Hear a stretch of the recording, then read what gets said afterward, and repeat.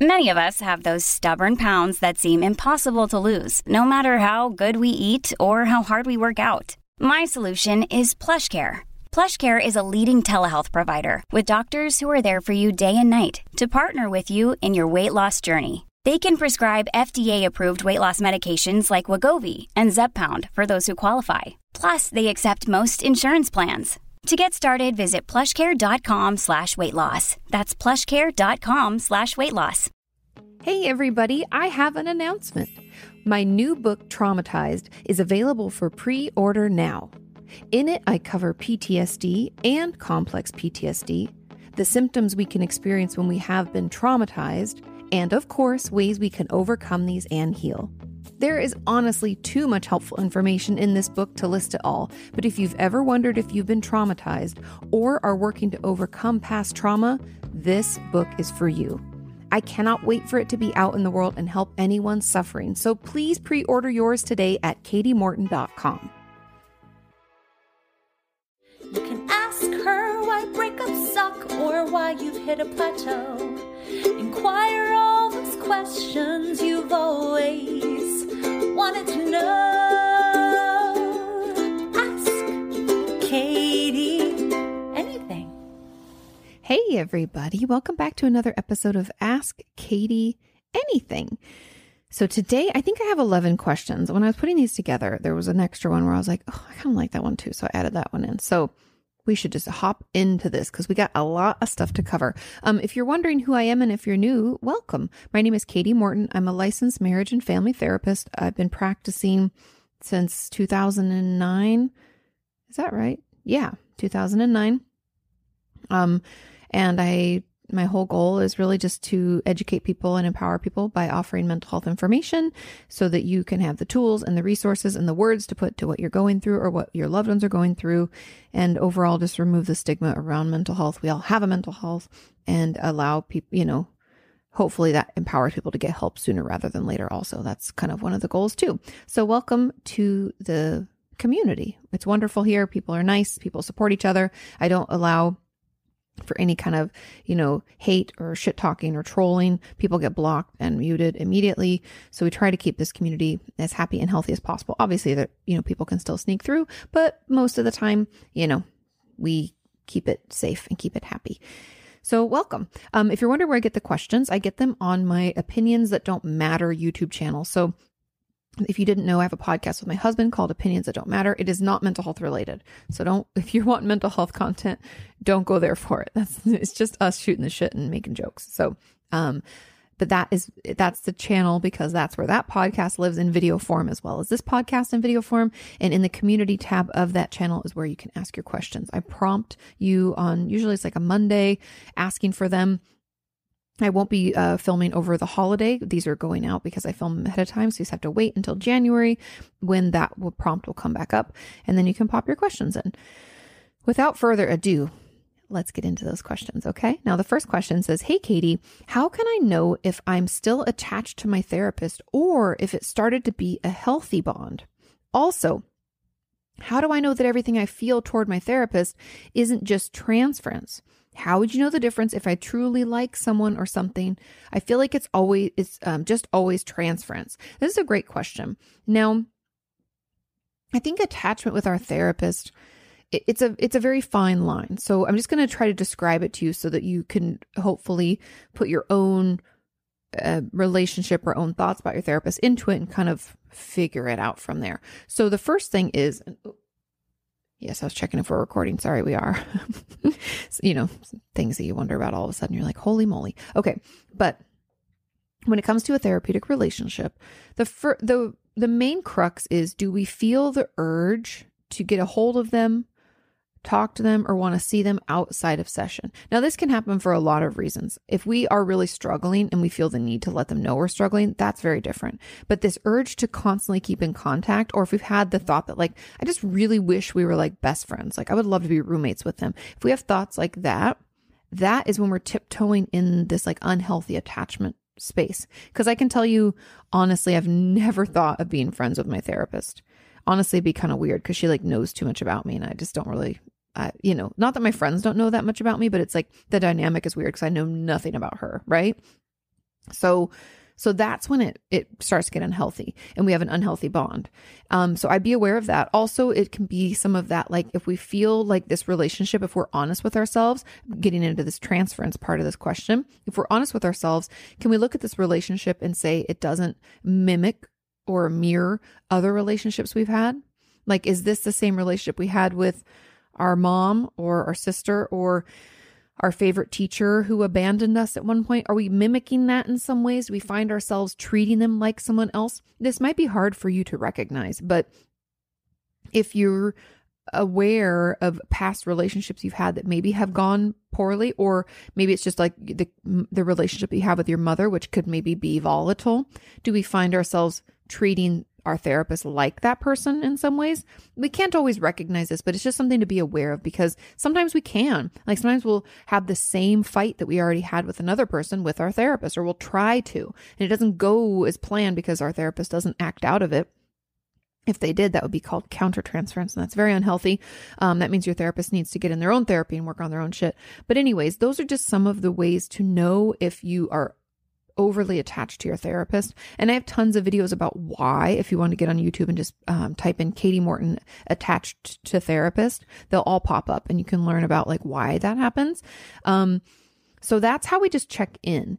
And so if everything you feel towards your therapist, really everything you feel should just be, I like them. They seem nice. They listen to me. They offer, resources. I look forward to seeing them because it's a great place to vent and talk about things. And they really get me.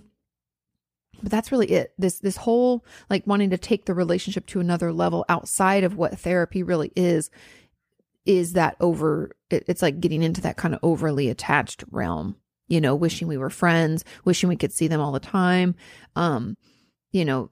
wishing they were our mom maybe, or I don't know. There can be a lot of things like that. So just be aware of that. And if that's happening, it's okay to talk to your therapist about it. I've gotten questions, and it might be in here maybe too, but I've gotten a lot of questions over the years about like, well, if I tell my therapist this is happening, are they just going to like get rid of me, like discharge me? Are we going to end therapy or going to refer me out?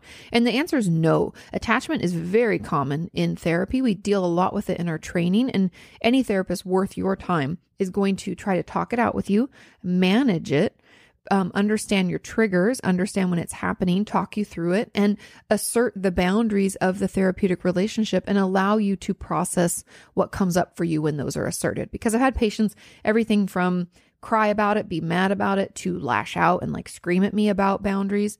All of that's okay. We try to hold that environment for you.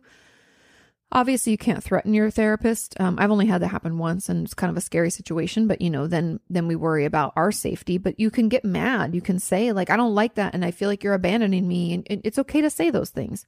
I know in our life it's usually not, but that's what therapy's for. Is then, okay, it seems like a lot of anger is coming up for you. Like, when did this happen to you before? Like, when have you felt this way? And we can kind of dig into that.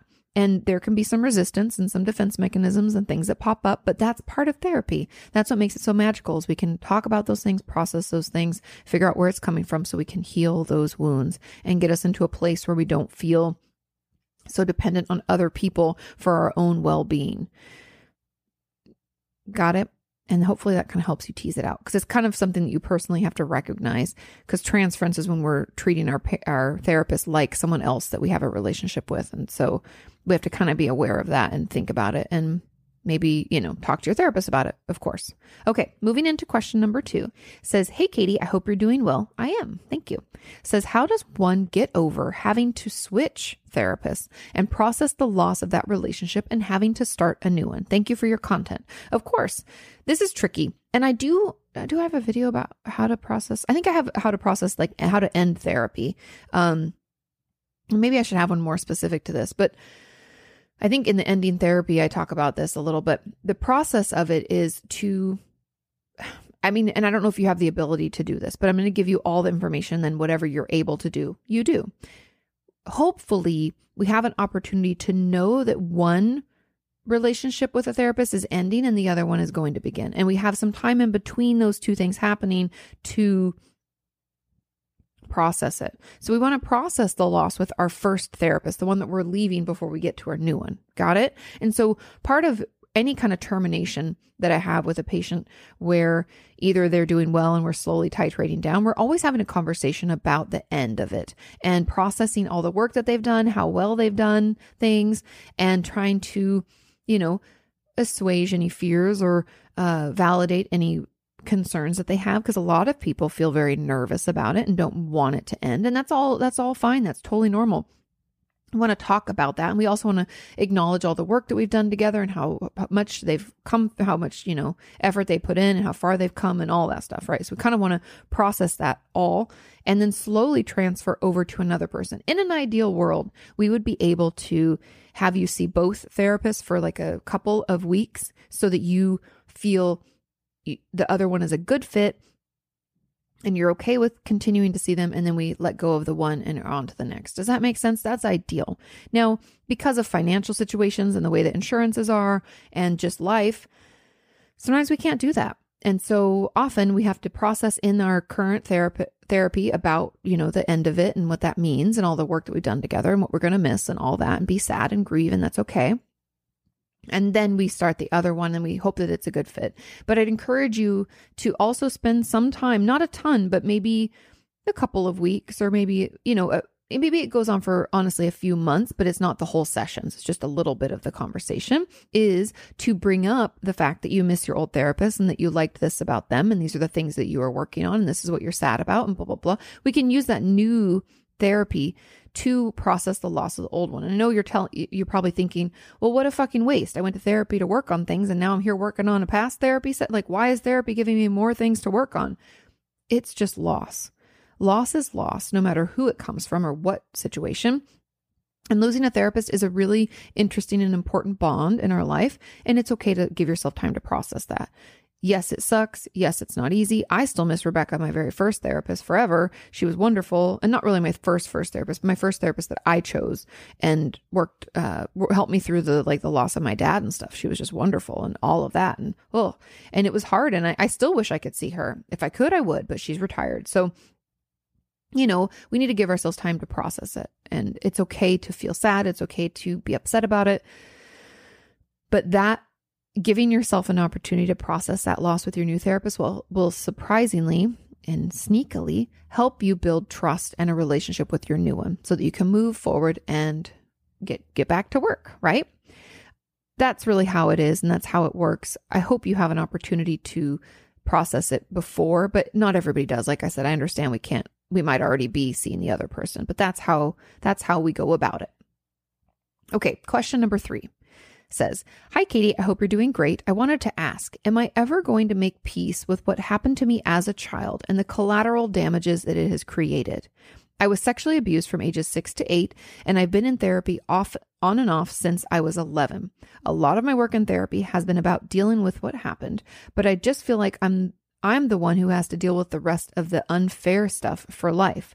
For example, my abuser is part of my life, so as complicated as it is, I could never get any justice. And that's still something that bothers me because I deal with having to still hear from him and even seeing him. I don't know if this is confusing, but thanks for reading." Yeah. Okay. So so your abuser is part of your family. And I just want you to know how common that is. And unfortunately, right, there's a lot of dirtbags out there and a lot of them we're related to. And I'm sorry for that. I wish, okay, so in a perfect world, here's my advice. And I know that this might not work for you and that's okay. But I don't think you should see him anymore. And I think this should be a boundary that you set with your family. And I think you should still press charges if you can. I know that it happened so long ago, so the statute of limitations might have run out. I don't know how things work because it says they're from Venezuela. So maybe, I don't know what the rules are there, but I know in the States, I think that the statute of limitations would have run out, depending on how old you are now. But I really do not see I don't think it's healthy for us to have to deal with, see with, or have any relationship with someone who abused us, period. I know people can disagree and be like, well, they apologize and they mean better and all of that. It can be, maybe. Okay, maybe. If that's your situation, then more power to you. I would never knock something that works for someone, right? That's not the goal of what I do. However, how are we supposed to heal? I'm just asking this because I'm curious. Like, how the fuck are you supposed to heal while you still have to see this dirtbag all the time and hear his voice and fucking, I just want to punch him in the throat. What a dirtbag. What a son of a bitch. I want to throw him, down a rocky hill into a river. Ugh. So that's going to make healing very difficult for you, because you have to continue to confront this person, have to continue to see them, and not confront in the way of like, you did this to me, how dare you? It's more like you have to engage with this person all the time. That's not good for you. That's not healthy for you. That's not healthy for anyone. In order for us to heal from trauma, here's some, I don't know, I think I've talked about this before, but if I haven't, something that we need in order to feel able to process through a trauma and something that happened to us is we have to be able to feel neutral. I used to say safe, but my friend Alexa Altman, Dr. Alexa Altman, she is a trauma specialist, and she was saying how trying to find a safe space or talking about safe spaces to those of us who've been traumatized can in and of itself be very scary and traumatizing, because safe means we're vulnerable, which I totally get. And I hadn't thought about it. So kudos to her for sharing that with me. But we need to feel not threatened is the key. Even if it's just neutral, right? But being around this person is constantly placing ourselves in a situation or a position where we feel threatened, because this person is a threat. They've proven they're a threat. I don't think they've changed. I don't know why we weren't able to get justice. And I know it's complicated and all of that. And I get it. And family can be totally fucked up and actually enable bad behavior like this. And I get so frustrated when families do that, because by protecting the abuser, they're placing all of this like weight and pain onto the victim, and essentially telling the victim that the way that they were treated and what happened to them was okay. And that is such a bad message to tell a child, and such a horrifically painful and harmful message to send. It's just, I just want to punch them all in the throats. And I understand it's your family, and I get it. And I know you probably love them and everything, but that's not right. And I can't pretend that it is. So truth is that this is, I would assume, and you'd have to let me know, but I would assume this is slowing your trauma work, because you still have to see this fucking piece of trash, and you shouldn't have to. And of course you feel like you're the one that has to deal with the rest of the unfair stuff. Yeah, this is totally fucked up. Your family should stand with you. And I don't know, part of it for me, and I don't know, if I was your therapist, part of what I would have questions for you would be about how engaging with them makes you feel, and how your family's response made you feel, and how you have tried to deal with it. Like, what's come up for you, and how has this slowed your work, and like, what can we do to make it better? And would we be able to maybe try to place a boundary with our family where it's like, I'm not going to be there if he's there. It's making it impossible for me to move on. So if you want him there, then I'm not there. I'd love to see you guys. I'd love to be there, but I can't, because, this fucking dirtbag is there. And I know that can be difficult. People are like, well, why should I have to be the one to choose? You shouldn't have to be the one to choose. Your family should have fucking chose you, because this guy's a fucking dirtbag, and I want to like chop his nuts off and shove him down his throat. Such a piece of garbage. So, I think pushing back or figuring out what's best for you. This is me speaking my mind and telling you, what I think. But I just, it's so difficult when families do this, when they protect the abuser. And I find it to be so detrimental to the recovery of my patients. And it can be so hard for us to overcome, because again, like the message we received was what happened to us wasn't important. And so anyways, I think that healing from that and finding a way to place healthy boundaries for yourself could be the move that helps push you forward. Because of course, I mean, you've been in therapy off and on since you're 11. So you're like, when the fuck does this stop? Like, I'm still trying to deal with this, and it's unfair. And yeah, it sucks. And to have to continue to be reminded of it and be around that person is horrible. And so part of me thinks that we're going to have to do some work on that for whatever it is for you.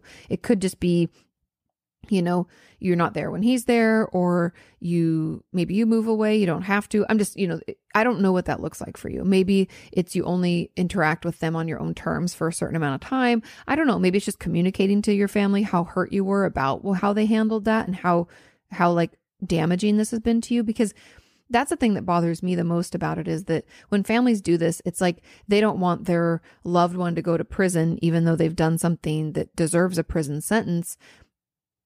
And I understand that, but it's like by doing that, it's like because they can't see, because they would see that happen, right? You would see someone go to prison and they would not be in your life for however many years or whatever. But it's like they can't see the mental toll that takes on someone. And so that's easier to ignore. And sometimes bringing that into their awareness and kind of forcing them, because that's your life, right? Now you're stuck dealing with it. And I think it's only fair that they at least recognize what the mental toll is and that this is something you deal with.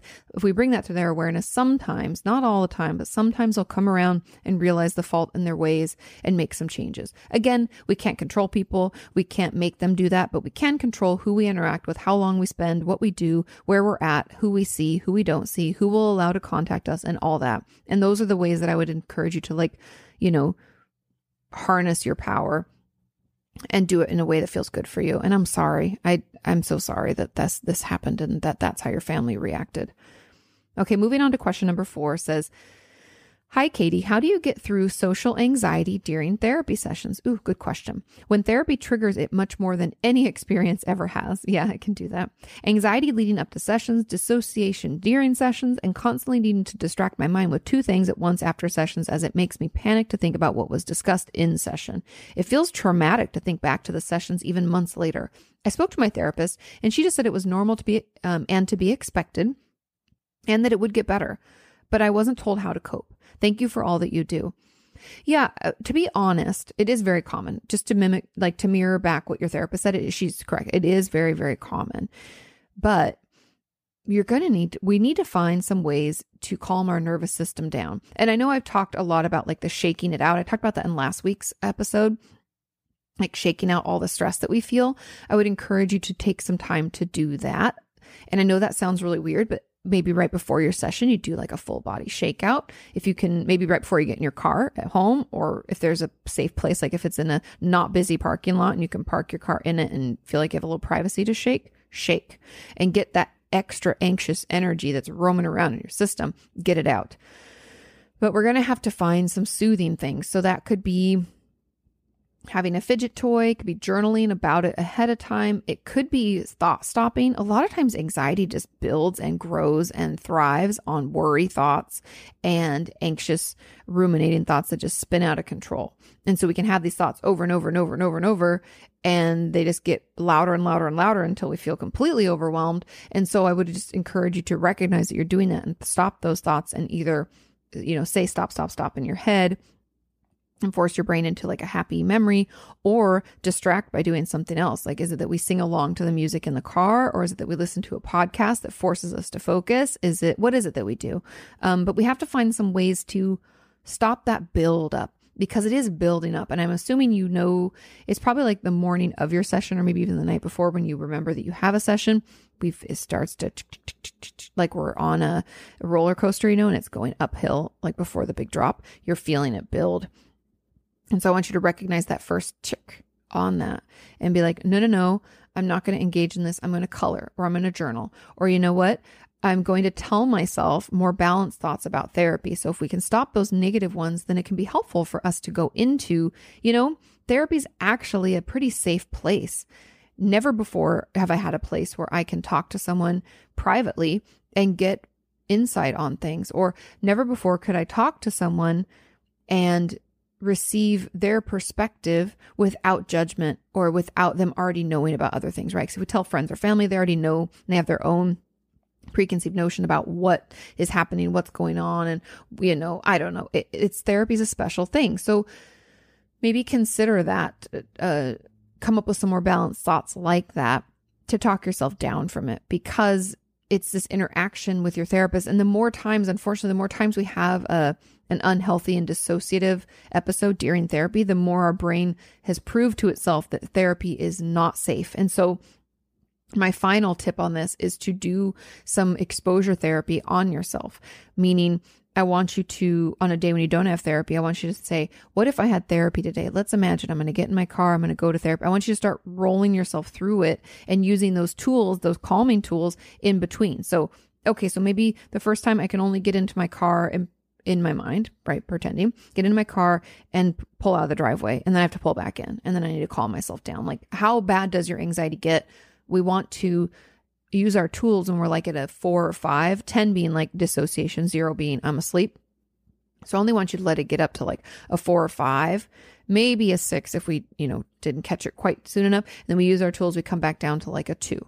Then we try it again, and we just do this exposure over and over. I have a video all about exposure therapy because we need to prove to your brain that therapy is not scary, that it's not something we need to be worried about. And that's the best way to do it, little by little. And yes, it's normal and it will get better, but it won't get better if we keep having these bad experiences. And so I want you to do some of that. Those resources will be key. But proving to yourself that it's not as scary will be great and healing, and it will get better. Okay. Moving on to question number 5. It says, hey, Katie, what impact does having a surgery as a baby have on our emotional development?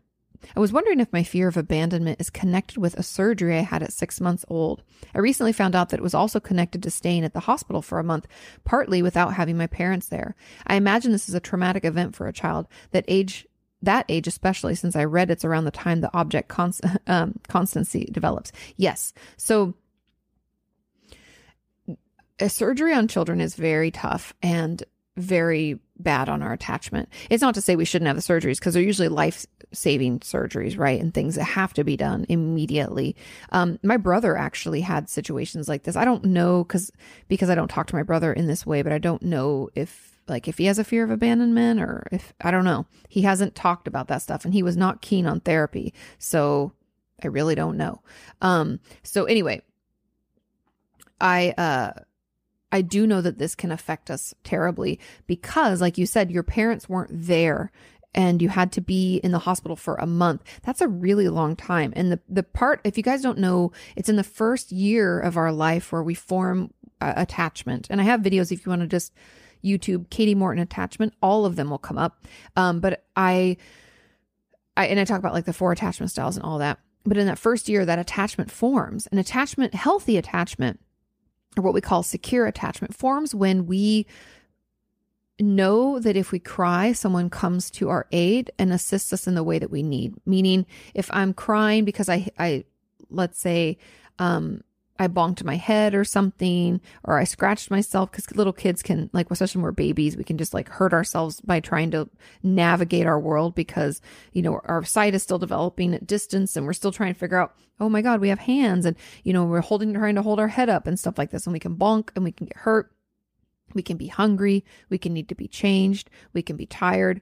All reasons why we can cry. We could be a colicky baby and we need more soothing because we don't know how to regulate our system and soothe ourselves. There's a lot of things. So having someone show up for us when we cry, and usually when we're that little, it's like one person that we connect with. As we get older, you can, I forget the breakdown, but I want to say it's like the first year is just one, and then we can bring in another, like a mom or dad, if depending on who was the primary caregiver. If we have 2 people, the other spouse or other partner can be somebody else that we then attach to. And then as we get, I think it's like 5 and 6, then we can add more people like grandparents and other things to safe people in our caregiver safety attachment little bubble.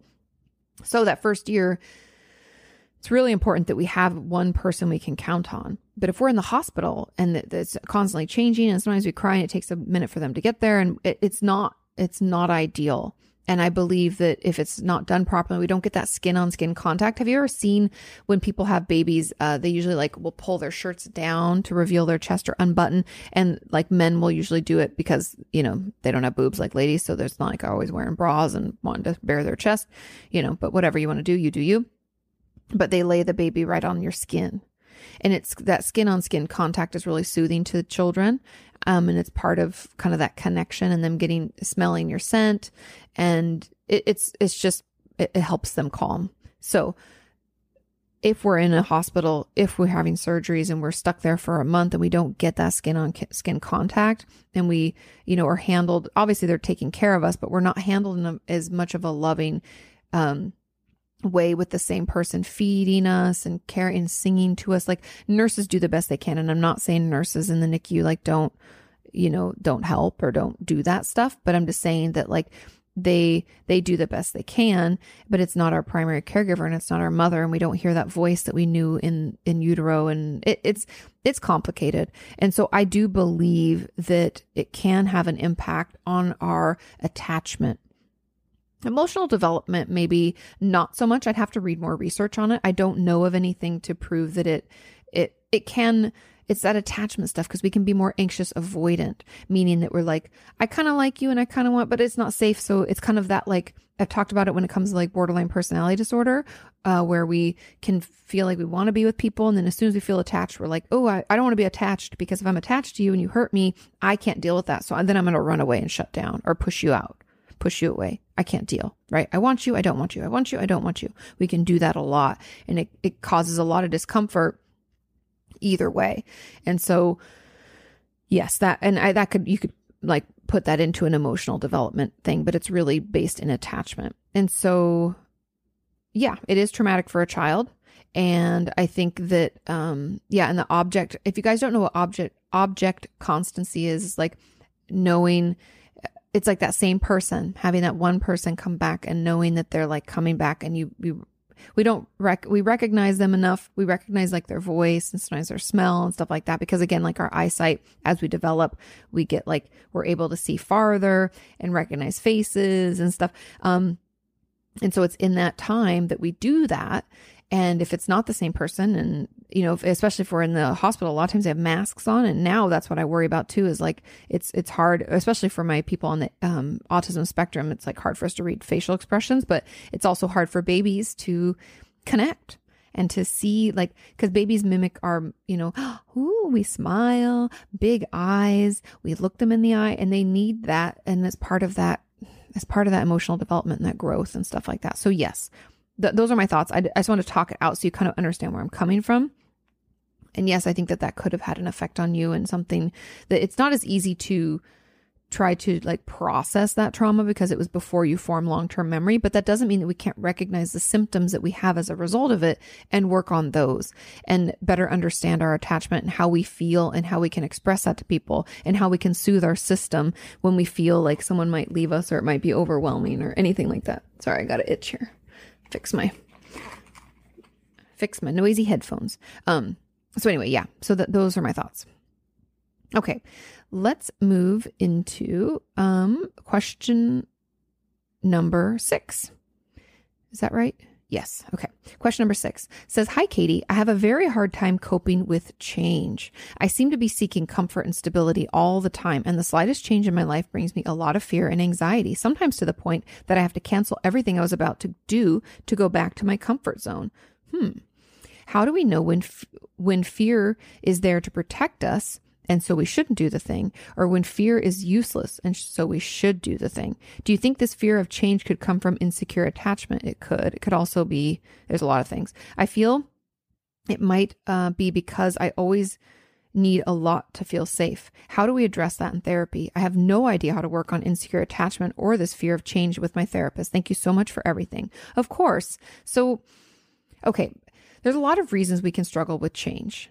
Number one is, I don't know, maybe attachment would not have been my gut. If you hadn't put that in there, it wouldn't even have popped in my brain. There's a couple. Anxiety disorder, autism spectrum disorder. I don't know if anybody recognizes this, but those of us and they call it a spectrum because everybody's affected differently, right? Some of us have, a certain set of symptoms. Others have more severe, more impairing symptoms, but people exist all along the spectrum. And so I find when people are on the spectrum, if you don't know, some of us can struggle with it's regulating our system. There was this, I forget this article, what it was called, but I read it a long time ago. It was written by a woman who has ASD, and she was talking about how, she's comparing it to a radio, and how when you have a radio plugged in and you tune, this might be a little old for some people, but you tune into a radio station and it comes in and then it's clear, right? And we hear the song, we hear the DJ, yay, we have the radio station. She said having ASD is like the wires are frayed. And it's like, it's the noises. And then sometimes it comes in and sometimes it doesn't. And it's very overwhelming to our system. And so we can be hypersensitive to changes to our environment, loud noises, certain kind of textures, taste, smells, anything in our five senses. It can become overwhelming. We can have like part of ASD for some people is like sensory processing disorder and some of the symptoms of that. And that's kind of what I'm describing. And so you could have some of that. Coping with change can be hard. You can feel really overwhelmed with any change, especially if it's done without your knowledge ahead of time. You don't get to prepare. That's very, very common. A lot of parents who have children with ASD try to do like, it's very scheduled and very ritualed, and you have to warn them ahead of time and give them a minute to adjust, and then you do the thing. So it's like, we can't just say like, oh crap, I forgot. We got to go pick up your brother. Get in the car. Okay, we got to go. They're like, no, I'm in the middle of playing with my trains. You can't do that to me. Like, it's really hard for us to regulate. And so that's something I think of. And then the anxiety disorders. And that would really be it. It could also be kind of OCD based. People with obsessive compulsive, again, it's under that anxiety disorder umbrella, but I'm just throwing out some of my thoughts and ideas. Now, insecure attachment would have more to do with feeling like you're going to be left. And I don't know if that's what comes up for you, but attachment is more about abandonment or feeling like we can't trust people. It's more about people. And so relationships. And if that's not coming up for you, then I don't think that has anything to do with it. My guess would be that it's anxiety driven, or like the things I said. I don't know if you've been assessed for ASD or if I have videos about that and how it, I have one about how autism in females looks different. Some people love it. Some people hate it. We know through research that there is a difference in a lot of cases. Obviously, not everybody falls into those buckets, but it's kind of helpful sometimes to know how we can experience it, and it can be really validating to someone. So I stand by it. But anyway, I have some videos about that if you want to. And there's also other creators on the platform who talk about the autism spectrum disorders in a lot more, they have it personally and they share their personal stories so they can share more experience. And I think that that's also beneficial. So if you want to look for that stuff, I completely support that. But when it comes to this, the fear and anxiety, that's why I think it's kind of more of an anxiety disorder, possibly. But the fact that so how do we know when fear is there to protect us? Fear is there to protect us when we actually have a viable, supported in fact threat. And I want you to think about that. A viable, supported in fact threat. So what anxiety does, or even OCD for that matter, tells us that there's this risk, and it fabricates and makes assumptions to cause us to believe that if we don't do this thing, something bad is going to happen. Like if I don't do this certain number of times, or if I don't, get back out of the car and check the stove, our house is going to burn down. And it's this obsessive need to check. Even though it's a lot of checking. A lot of people think of it as organization or cleanliness or something, and it's not always the case. Some cases it is, but not always. But the amount that we have to do in order to help ourselves feel safe is debilitating, and it can take up hours and hours of our day. So my guess is that you have some of those thoughts, like maybe in the OCD type realm, where your anxiety runs out of control and they actually have no facts to support this. Like, for instance, I have had patients with OCD. Let's go back to that, like stove top thought, where like, what if I need to check the stove. If we check the facts and we said, well, let's be honest, we were in there this morning. I didn't smell any gas. I didn't see any flames, and I haven't cooked on the stove in a day. Or, since yesterday morning or something. So the chances that I left the stove on are actually pretty low. And the chances that me being gone to the grocery store for this amount of time is going to cause the whole house to blow up, or whatever it's telling you. Now, I know that might not be the best example, but it's things like that where we have to check our facts. Like if you have something change, right? So they changed what you're supposed to do. And all of a sudden you're like, well, I was supposed to drive. How come you're coming to get me? I don't want to get in the car with you. We start to fear, what if I get in an accident? It's because they came to get me and I got in this car. That to me sounds very much like anxiety disorder driven. And so anyway, I'm just thinking it out with you. I'm processing with you. But all those things to me scream anxiety and maybe autism spectrum or OCD. And the best way to address this in therapy is to recognize because I would believe that your fear, this overarching fear that you have is debilitating and it's impairing your ability to function. So you can't do the things you need to do every day because your fear, you have to cancel everything and just not do anything because it's too scary. And so that's affecting your life in a bad way. And therefore, that's how we know fear, like again, the fear to protect, if fear is there to protect us because we have a viable threat with facts to support it.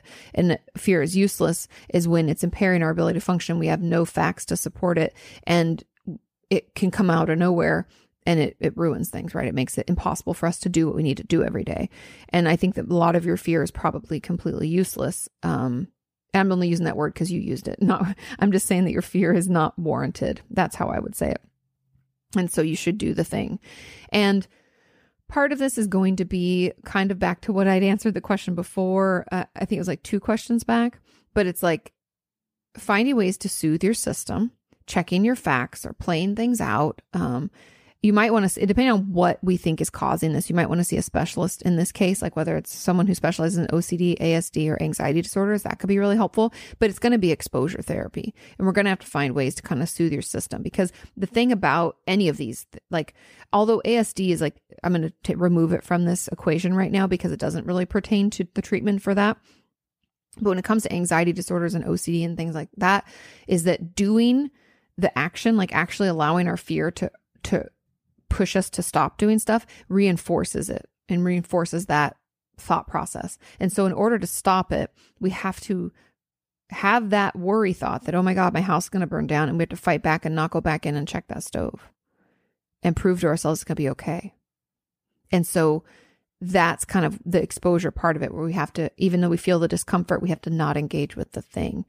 And that's going to be really difficult, but that's how you work on it in therapy. And so part of it's like putting together that hierarchy of fears, hierarchy of worries and things that you think about, and all of that, from 0 being super easy to do, not really that big of a stress, 10 being like, oh my God, this will send me into a panic and I have to not do anything at all.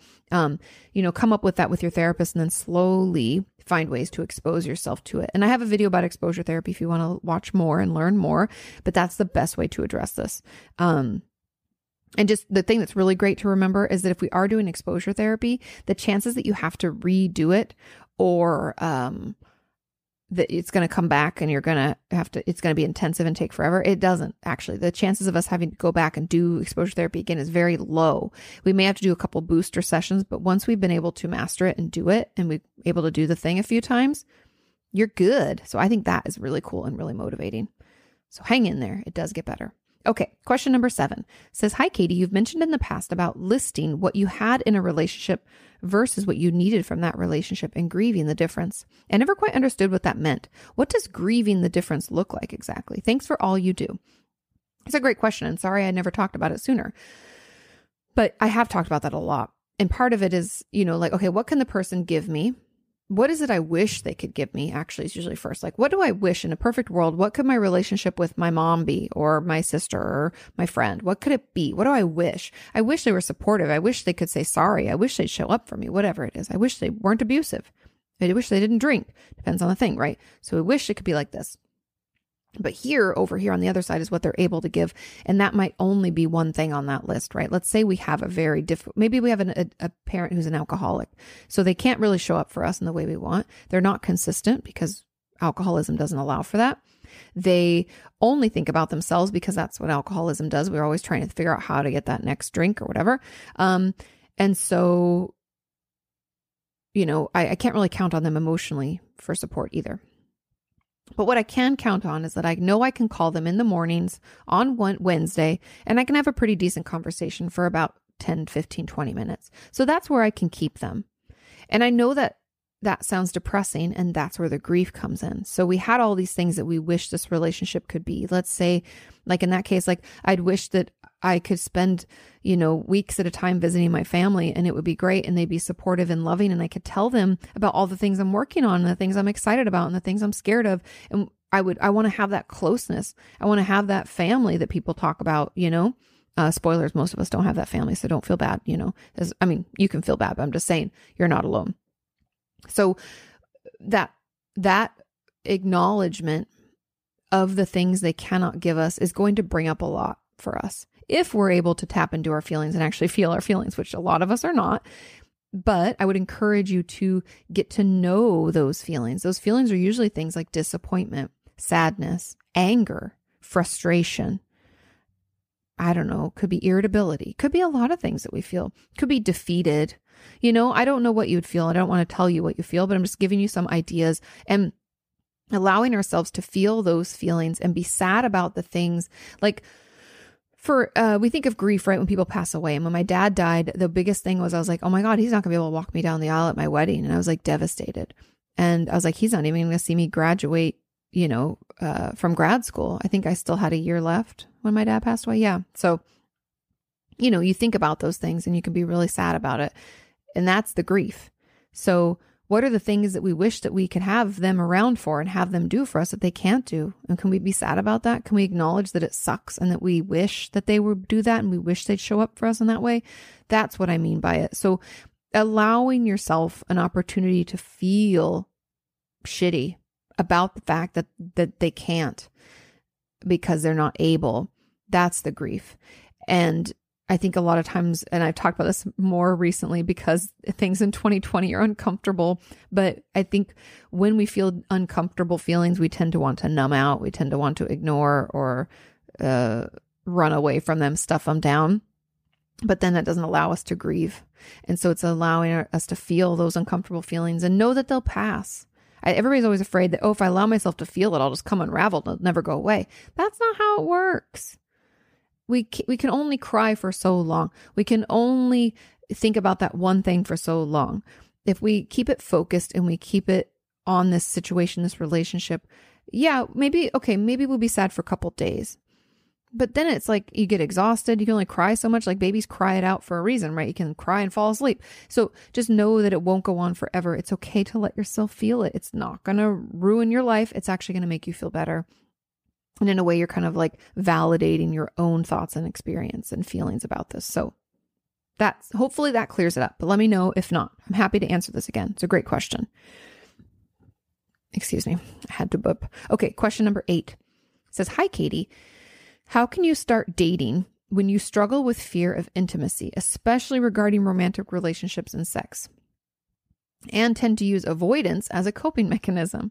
I tend to find myself shying away from any situation that includes flirting or physical contact. So what are small steps that I can take to get over this fear? Thanks for all you do. Happy holidays from Switzerland. Oh, happy holidays back. Okay. So I guess the part of it would be for me is I'd be curious and want you to think about where this fear of intimacy comes from. Is it from a trauma? Is it from a lack of self-confidence? Is it all these things? I don't know. I want you to kind of be curious about where it comes from. Is it social anxiety driven? Because whatever the reason or whatever the root of this or the cause of this symptom is, we want to figure out what that is because that's where the work needs to be done. Sure, we can try to find ways to soothe our system.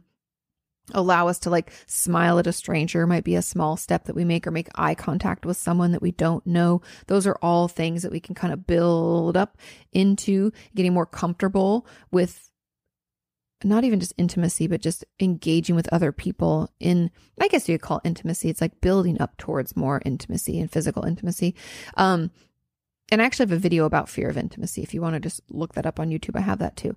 But those are some of the small steps, but we really have to figure out where it's coming from so that we can work on that, because otherwise we're just treating the symptoms. It's like if I had, pneumonia and I have a cough and my doctor just gives me some cough syrup, but it doesn't actually fix the fact that I have an infection in my lung. I think that's what that is, but maybe pneumonia is not. But either way, fluid in my lungs, I think it is.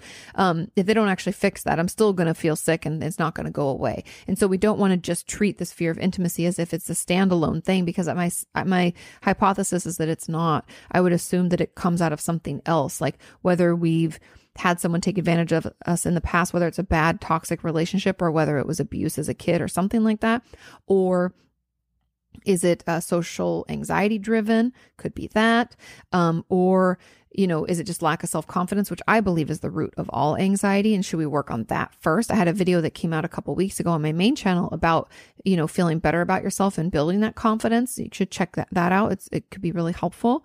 But those are all kind of things that I would want you to do, because if we don't understand where it's coming from and work on that, it's still going to come back. And sure, we can push through and I'm going to flirt anyway, but I don't want you white knuckling it, because intimacy is a really beautiful thing, sexual or non-sexual. Like, just intimacy with humans and other people in our lives is very important. And it's part of that connectivity that is actually very soothing to our system and very calming, and something that we all actually need. And so I want you to be able to lean into that in a healthy way that feels good for you, so that you know you can have a relationship where you have a person you can connect with on that level and feel like really safe and calm in their hug or in their embrace, not on edge. This is so uncomfortable. Just relax. Just do it. We're doing it. I don't want you to do that, because that's, in a way, that's only like making it worse or invalidating how you feel and just like pushing you through it anyway. So yeah, figure that out, and then let's work on that. And I have videos about all those things, if you want to dig deeper into it. Okay. Question number 9 says, "Hi, Katie. Happy Thursday." Happy Thursday. Says, "How can I stop blaming my past selves? I always feel like I had so much potential as a 17-year-old, and I feel so angry with her for not fulfilling that. Despite being aware of how much abuse she had sustained and how lonely and powerless she felt at the time." Can we just pause for a minute and just acknowledge what you just said? So you blame your past self. You had so much potential as a 17-year-old. Despite being aware. So then this is really important.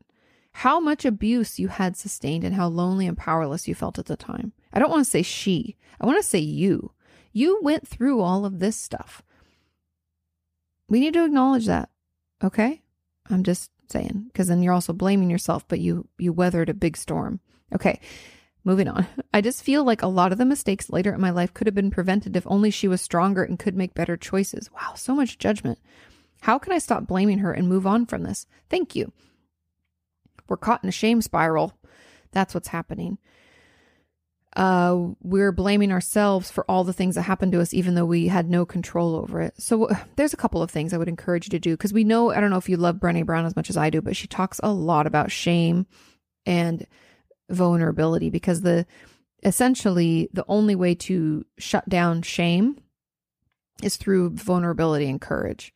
And so it's like, if we are vulnerable and we share our true authentic self, we be courageous and we talk about it and we do it, then shame doesn't have a place to live, because shame only thrives on guilt, embarrassment, and I guess secrecy. You could throw that in there kind of too, but it's all those things, right? Because shame, if you don't know, is the belief that something is wrong with us. It's not like I did something wrong, enter guilt, or I did something I wish I didn't, enter embarrassment.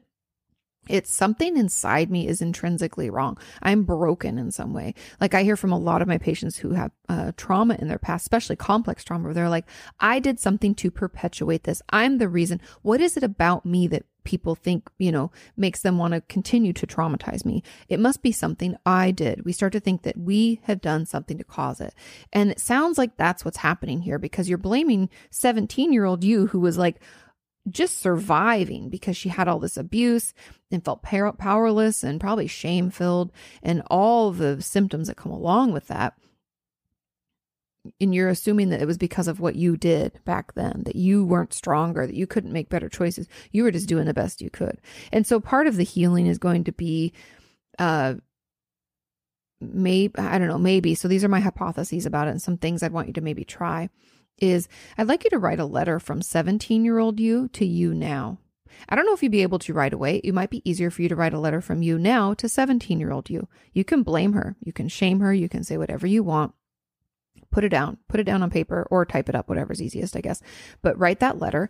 And then I want you to get in the head of you at that age. If you can go back there, I want you to really go back there and imagine you being that girl at 17. I want you to respond to all that shame, all that hate, all that judgment, all that blame. How do you feel? What do you have to say back to that? We need to start this conversation, because you're looking back at this 17-year-old you, blaming her for all the problems that actually occurred because of the mental illnesses and mental health issues that you're struggling with because of the abuse and all the stuff that happened to you. And you're not acknowledging that in a real way. You say, I'm aware of it. Awareness is not acknowledgement. You need to acknowledge it and understand that that happened. My guess is that it's hard for you to admit that that happened in a real way. Like, that really happened. And this is how it felt at that time. Because often when we're older, we forget how powerless we felt when we were younger, when stuff happened, especially if we were like a little kid. Sometimes even just seeing pictures of ourselves at that age or seeing pictures of someone else at that age, we can be like, wow, I forgot how little 8 years old is. I would keep looking at it as like, it's me and it's me now. And why didn't I do more? Right? I'm going to tell you, as a 37-year-old woman, a 17-year-old looks like a child. Like a little child. And that's how I knew I was getting older. It was actually, I went back to Pepperdine for something. I had a meeting with one of my old professors or something. I don't even know. Could have been music. I'm not sure what it was. But I went back and the kids on campus, and I'm saying kids on purpose. I know they're adults. They're 18 and over. They looked so young. And I remember thinking, at this point, I was like 25. And I was like, holy shit, they're like babies. Jesus Christ. And I felt old then. So it can help. And I only say that story because it can help for us to see 17-year-old us, see a picture and be like, wow, I was such a baby, right? We often lose sight of it and we think, but I knew better because I could look back at like 20-year-old me and be like, God, Katie, you're such an idiot. Why didn't you do things better? And blah, blah. Because I was fucking 20 years old. That's 17 years ago. Holy shit, right? Sometimes we just lose perspective. And so that can help. And writing those letters will really help. And I think sharing those when you feel safe in therapy, to share in those letters and that conversation, and the shame can, because we have to like shed light in the dark so that the shame can't exist. And so sharing that part of ourselves, sharing the vulnerability of how terrified we felt and what we were going through, and allowing ourselves to feel it and stop blaming. I mean, I feel like it's all part of this puzzle. And so those letters will really help. And getting in that mindset of 17-year-old you, seeing a picture of you at that time, if you have one, it could be really healing. Also, you've still got potential. It reminds me of that commercial. Sorry, I wanted to giggle because that commercial of Pinocchio, it was like a Geico commercial where Pinocchio was like, you've got potential. His nose is growing. It's like he'd make a horrible motivational speaker. It's so silly. But you still have potential. You still have time. We often think that, oh, life is over because I made all these poor decisions. No. It's only over because we say it's over. It's only bad and unfixable because we say that. We can still take action. There's nothing to say that we can't turn our life around and start back to school at 40. I don't understand why we have this belief in our society and this reinforcement of this time frame around, I got to go to school at this. I need to know what career I want to take. I have to find someone to marry by this age. I need to get married. I have to have kids. I should be doing this. I should own a home. What? Who says? Why? What? I don't know why we just accept those things as like, this is how it's supposed to happen. Everybody's life is fucking different. And I'm sick of that kind of pressure that people can feel, because it only leads us to feeling more shame, more guilt, more embarrassment. And it's okay to not have it all figured out. And you still have potential. No nose growing on that one. That's all truth. Okay. Question number 10. Says, hi, Katie. Thank you for all the content you're posting. Of course, you're very welcome. My question is, how do you know if you need therapy or if you can cope on your own? Ooh, itchy nose. If I compare myself to my past self, I think I'm doing quite well. Yay! I'm able to study more regularly than ever before, and I'm often able to soothe myself with meditation. Amazing. But my dermatillomania, if you don't know what dermatillomania is, it's skin picking, is still present though. It's an anxiety disorder.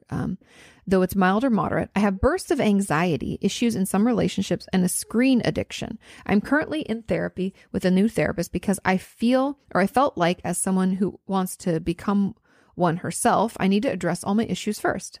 Yes, I applaud you. But I sometimes feel like maybe I don't need it because there are weeks when I'm managing things quite well. Plus, I've already fought and reflected on myself so much on my own before. So is there really more to discover? I'm wondering if I'm experiencing resistance. Greetings from France. So this is a great question. And I think we don't all need therapy all the time. But if the reason that we would need therapy is if we still feel like we have bouts where things are unmanageable. And that doesn't mean that we need therapy every week all the time. We might need therapy every other week or once a month. I find it to be anything less, in my opinion, anything less than every other week is just not sufficient. I know different countries have different things, and you don't always get to see someone at least twice a month, but that's where I stand, and those are my beliefs about it. And so when it comes to this, I guess it's, if you feel like you need the push and the support and the perspective from a therapist and you're still benefiting from that, then therapy is still helpful for you. But if you feel like you have all your tools, you know what to do, you know how to manage your anxiety, then you might not need it for a while. And it's okay to take a break, see how you do, and then try to come back. I don't know if you've ever done that, but I think too often we have these beliefs that like we have to be in therapy or out of therapy, and we can't just like pop back and forth. Again, I know different systems of care don't allow for that, but that's my goal. And so part of it, I think, could be just taking a break and seeing how you do. Because sometimes that is the answer. I've had patients, like even viewers, tell me, I don't know if I really need all my medication. And I'm like, well, talk to your psychiatrist, first of all. Never go off medication without talking to your doctor. But I'm like, well, talk to them and see if they'll let you lower your doses of things. More often than not, they'll lower the doses and all the symptoms will come back and they'll be like, I guess I did need it. But sometimes we just need that reminder that I did need it. And maybe we didn't, right? So if you go down on like your amount of therapy or take maybe a break, like, hey, can we take a month off? Let's see how we do. It's okay to do that. It's not all or nothing, in or out of therapy. It's just, what do we need and how can we get those needs met? And so consider taking a break. Your dermatillomania is still there. So I have concerns about your anxiety. And I wonder if you've gotten to like the root of your anxiety and like working on self-confidence and managing those thoughts, or maybe it's medication that we need to get on board. I don't know. You'd have to talk to your doctor. But because you're still having those anxiety issues and the bursts of anxiety, I think there's still stuff that needs to be worked on. But does that mean it has to be worked on in therapy? Not necessarily right now. I encourage you just to take a break and see how it works. So I think, but just having weeks, as I'm reading through this question, I'm kind of like second guessing myself, because it says, sometimes I feel like maybe I don't need it because there are weeks when I'm managing things quite well. Well, sure, there might be weeks, but I like my patients to have like a full like couple of months of like feeling good, no symptoms, before we would consider titrating down on sessions and then, working out to termination of therapy. So I really feel like maybe therapy is still beneficial to you, but it's always your choice, and you can take breaks and come back. There's no right or wrong. This is a very gray, it's okay to be curious kind of area. But I think if you're still struggling, therapy is still something that you would utilize and could be helpful. But there's also a lot of work we can do on our own. And I would be curious, because I think anxiety is always, it's born out of a lack of self-confidence. So I'd want you to do some work on that and see if that remedies what's going on. And also there's medication, like I said. But those are just my thoughts. You get to do what you think is best for you. There's no pressure to do it at a certain way or a certain time or whatever, but you can take breaks and come back. And maybe that's what we need to do, just to either prove to ourselves we don't need it or that we do need it or whatever. And then we can just take it from there. Final question number 11. How important is it to have a clearly formulated goal that you want to work on before your first appointment with your therapist? Great question. I'm afraid I wouldn't be able to say anything beyond a vague, I'd like to not hate waking up in the morning. Great question. And the truth is, you don't have to have any goals at all. You can have that vague, I'd like to not hate waking up in the morning. And that is a wonderful place to start. I think so often we feel like we need to figure all this shit out before we go into therapy, but that's actually what therapy is for, to help us figure all that stuff out, because we can so often be caught in our own head thinking getting these swirling thoughts, and it's just overwhelming and it's too much and we don't even know how to make sense of it. And so we can come into therapy and kind of dump all of that and be like, here's the disaster that I'm working with. What do you think? And then we can get some perspective. So you don't have to have any plans. The therapist will ask questions to try to guide towards a plan, towards goals that you can work on together. Like for instance, in a first appointment, know that they're going to ask you, like, have you been in therapy before?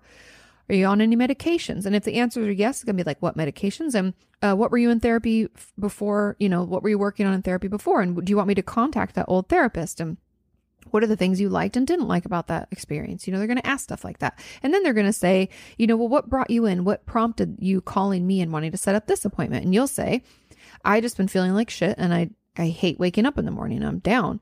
And they'll say, then they're going to ask questions because it sounds a little bit like depression potentially. So it'd be like, how long has this been going on? And have you seen changes in your appetite? Are you sleeping more or less than usual?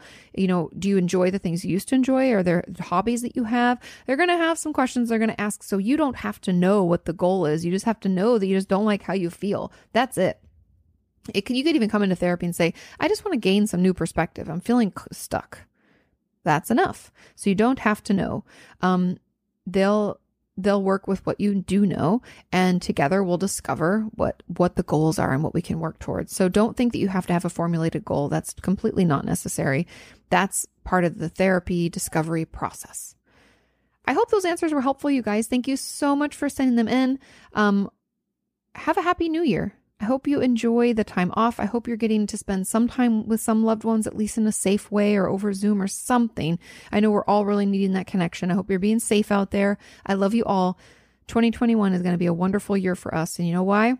Because we're putting it out there. We're going to work on it. We're going to change those thoughts and be a little bit more positive each and every day, a little bit more balanced in our thinking, and it'll get better. Because with the right support, right, it can and will get better. I love you. I love you. I love you. Have a wonderful rest of your week, and I will see you next time. Bye. Or why you've hit a plateau. Inquire all those questions you've always wanted to know.